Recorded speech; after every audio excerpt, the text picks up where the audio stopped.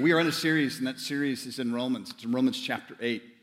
And a few weeks ago, I tried to start us out by saying that this is, by many theologians, considered to be the greatest chapter in all of the Bible. Now, can we put a label such as the greatest when it comes to the scriptures? Probably not. But the reason it has that sort of title and it has that notoriety is because of the incredible truths that are jam-packed into this one chapter.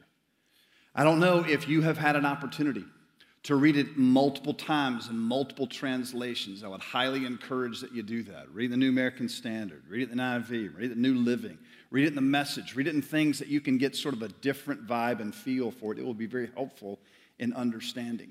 And I don't know if you've tried just yet to put it to memory, but let me encourage you, try. If it takes you the next 2 years to memorize Romans chapter 8, fantastic. Because if you can put it into your mind and then regularly and routinely go back to what this chapter has to say, it'll be very helpful. Dan last week told us that he writes down cards. I do the exact same thing. And so right here on this side of the first 4 verses, on this side of the next 4 verses, et cetera, I just keep these cards with me. You can see they have taken the shape of my pants, is what they have taken in here. I just want to beg you. Maybe you don't memorize. It's okay. Get in front of you, in your mind, the truths that are in Romans chapter 8. I promise you this, you will never regret putting Romans chapter 8 into your mind and heart. Now, in the first week, we just said some very simple things in order to kick it off, but it is perhaps one of the most famous sections of the entire chapter, and it begins with no condemnation. There is no condemnation for those who are in Christ Jesus. That's how the chapter begins, and the chapter ends with no separation. And we said this, the first 4 verses, we can find out and we can be assured that Jesus offers us acceptance. And for all those who will embrace it, it's a guaranteed acceptance. We'll see that here today. Last week, Dan taught us that the outlook of the Spirit is life and peace. The outlook of the flesh is death, but the outlook of the Spirit is life and peace. I don't know how much of your time in a typical week is spent consciously thinking about surrendering your will over to the Father's and walking in the power of the Holy Spirit. You may not need as much time as I do, but I have found that the older that I get, the more difficult it becomes to choose the Holy Spirit. My flesh, for some strange reason, is not intimidated by my thoughts and my demands. And when I just tell it to go away, it just doesn't go away. And the older that I get, I thought what would happen is that I would have an easier time obeying the Lord, that my desires and thoughts would so be naturally oriented towards the things of God, and the power of this flesh would lessen and lessen over time, and I would need just a little bit of help from Jesus as I got older. I thought when I was 80 years old, every now and then I'll have to pray to ask God for help, but otherwise I'll just be a walking saint. And I have found the opposite to be true. When I first started growing as a believer, back when the Lord used this atheist philosophy professor at Auburn University at Montgomery. It's hard to even say the words. I'm in there. But when I had this professor that attacked all things religion. And then when I surrendered the controls of my life, said, I'm yours. It seemed as though everything on the front end was easy. It seemed like every prayer was answered in the affirmative. It seemed like everything that I was asking God to do just came. Again, it seemed almost natural to me. This is a true story. So I grew up in a Christian home, and so I thought, as I'm growing now, I'm going to read through the entire Bible, and I read through the entire Bible. Yes, I made it through Leviticus even. Made it all the way through the Bible, and I got to the end, and I said, well, now I know everything there is to know. I really thought that at that age. Everything seemed easier then. Now it seems as though, moment by moment, whether that's in my home, whether it's at work, whether it's in the neighborhood, it seems as though, man, this flesh, and I don't want to wreak havoc on my wife, and I don't want to do that to my kids. And so you have this increasing desire in there to actually love God and to love people. It just seems like it's getting harder to love God and harder to love people. And the Holy Spirit says, have you asked for my help? Because I'll give it to you. I'll guide you. I'll lead you. Yes, I will continue to conform you into the image of the Son, which is God's obsession to make you and to make me look and sound and act and love just like his Son. So I cannot recommend more. Do everything you can to fight and to put this to memory so that in any given moment you can come back to what is true. We said this too. There is no imperative in this entire chapter. There's no direct command that's given. Everything in here is just about what is true. It's all indicatives. It is God telling us this is true, this is true, this is true, this is what he has done, what he has done, what he has done on our behalf. And if we know what is true, if we're immersed in what is true, then we're going to have a much better opportunity to do based on what is true.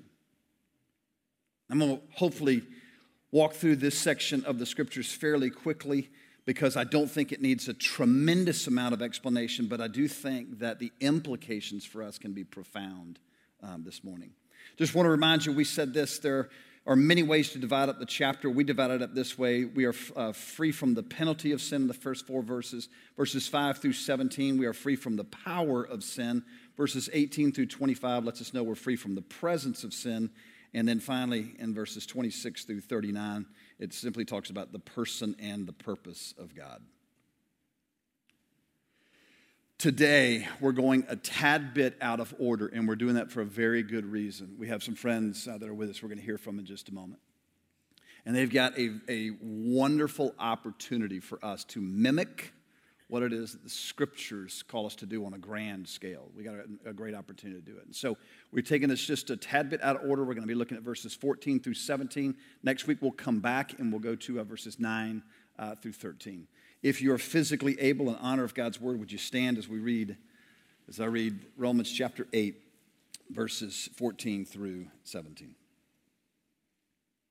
For all who are led by the Spirit of God are sons of God. For you did not receive the spirit of slavery to fall back into fear, but you have received the spirit of adoption as sons, by whom we cry, Abba, Father. The Spirit himself bears witness with our spirit that we are children of God, and if children, then heirs, heirs of God and fellow heirs with Christ, provided we suffer with him in order that we may also be glorified with him. You may be seated. Now, this is true for all of us in life, and I don't think I have to sell this to you. Fear oftentimes drives us. In relationships, oftentimes fear will drive us. We see this in the earliest stages of our life. We see it on the playground.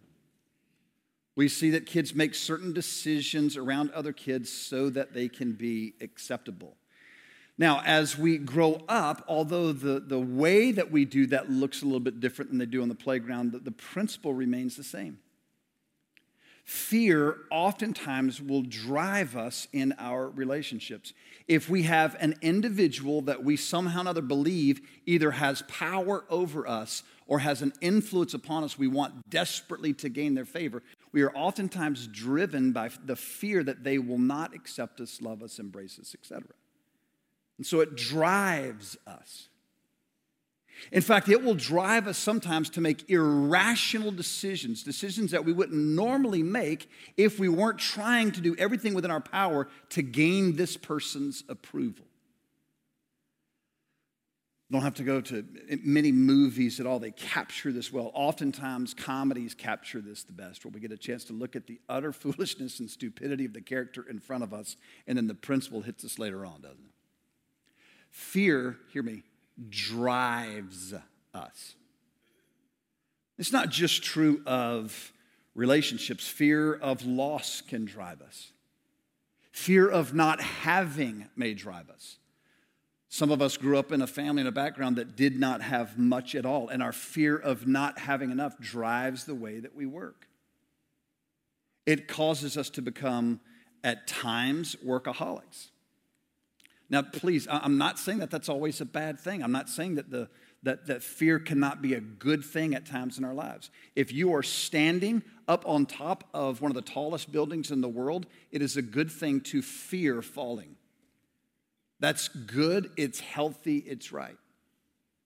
What I'm saying is in life, fear oftentimes drives us to make decisions that sometimes will bring destruction to ourselves and to others.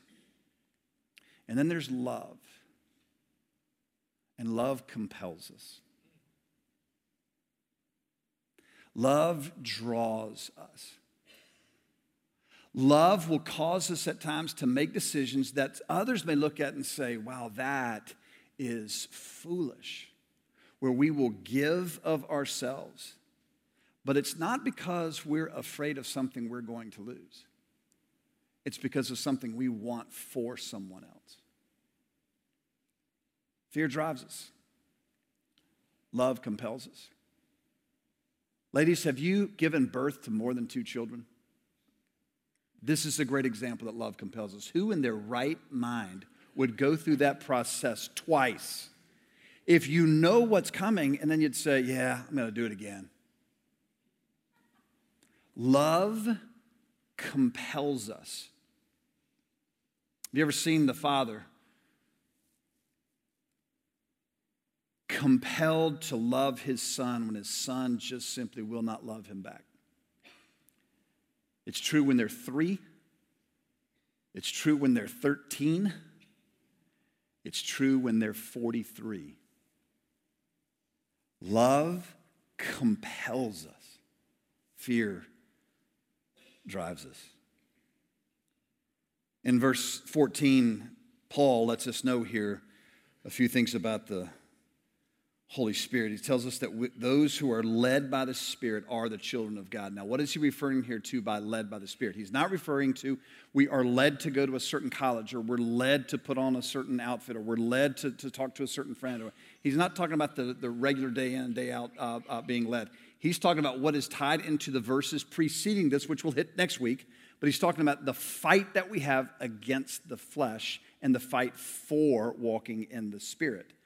That the Holy Spirit, who is making us more holy in our actions, we have been declared righteous. There's nothing more to be added to the righteousness that has been given to us in Christ. But in terms of us living that out, the Holy Spirit is there to help us fight against sin and for righteousness. Those who are led in that particular fight are indeed children of God. And I know right now there are several of us in this room that wonder whether or not we really are children of God. Do you hate your sin? And do you want to walk in a manner that is honoring to God, loving to people, helpful? If you have this deep-seated yearning inside that hates what it is that you do, then join Paul in Romans chapter 7, that which I want to do, I don't, that which I hate doing, I find myself doing. Who's going to rescue me from this body of death? Thanks be to Jesus Christ. There is therefore now no condemnation for those who are in Christ Jesus.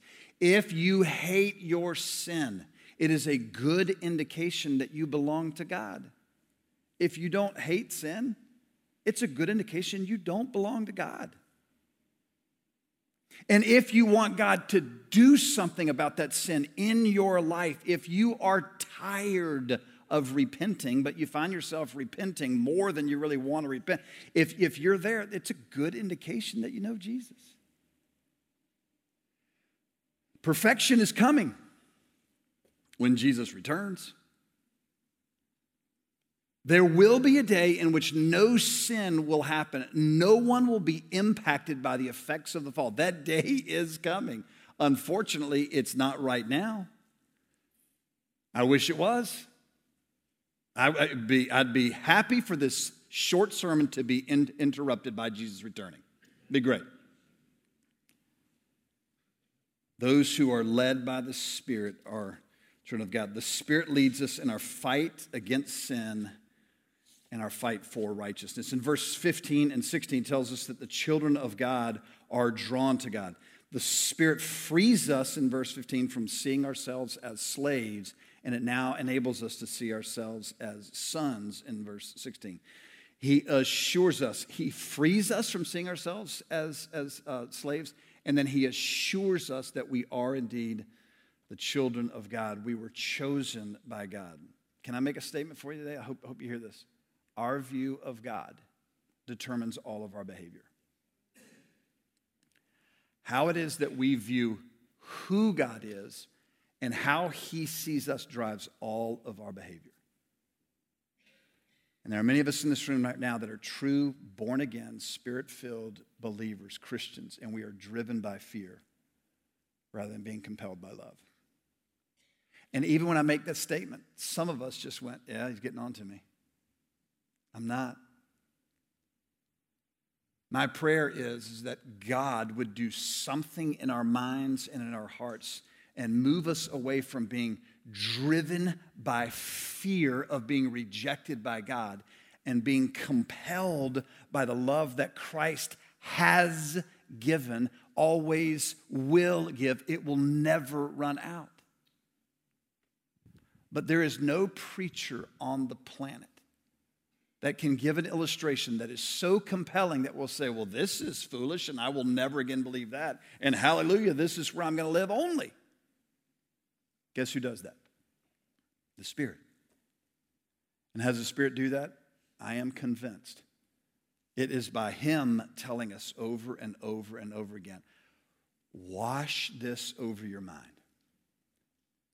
It's good to hear your own voice saying this. Oh man, is it great to hear the Lord singing over you, rejoicing over you. In verse 15 and 16, it tells us that the children of God are drawn to God. In verse 17, it tells us that those who are drawn by God will be blessed by God. It lets us know that there is an inheritance that's coming.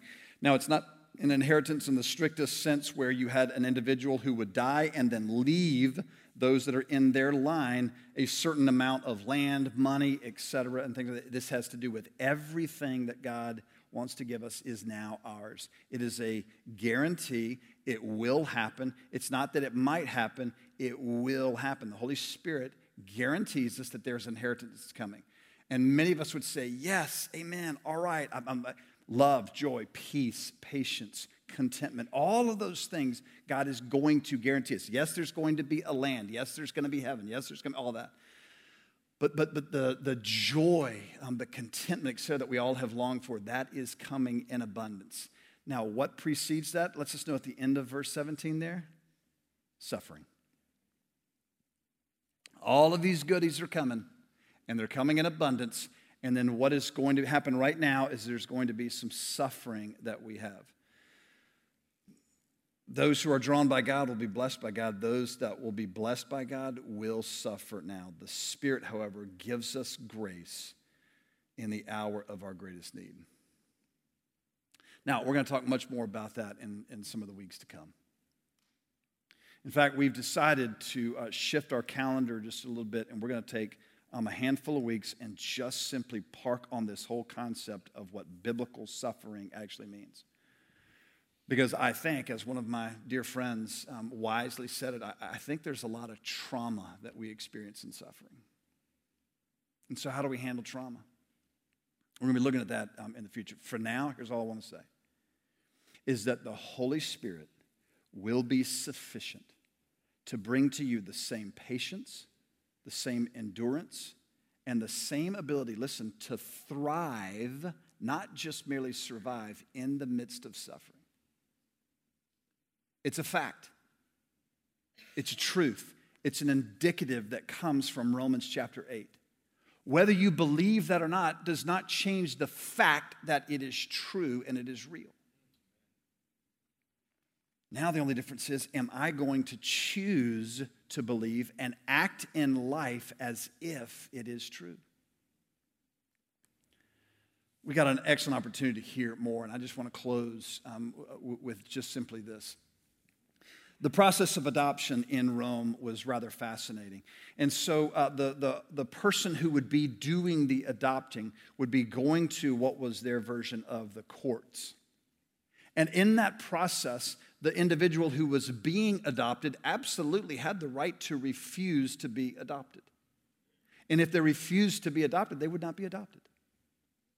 And so there was this little game of sorts almost. And so the father of the child, most often a son, although daughters were adopted from time to time, but it was most often a son. The father of the natural father of the son, the biological father, would also show up to this court proceeding. And then the judge, in essence, would say, are you open to this? Are you willing to do this? He'd say no. And he was doing this to show his affection to his biological child. He was all in. A second time, are you willing to? No. A third time, finally consenting and saying yes. And the child would give their consent to this as well. And then the adoptive father would then receive the rights for this particular child. And that child, at that moment, would receive everything that was coming to that child legally. Now, hear this. The biological children of someone could be removed from that will at will. The adoptive child could never be removed from the will, not legally. So what the adoptive father is saying is, I choose you, and I choose you forever. And the child also had to say, and I choose you. And I choose to believe that you are not a liar. In essence, what they were saying was, I choose for the rest of my life to be compelled by love rather than driven by fear.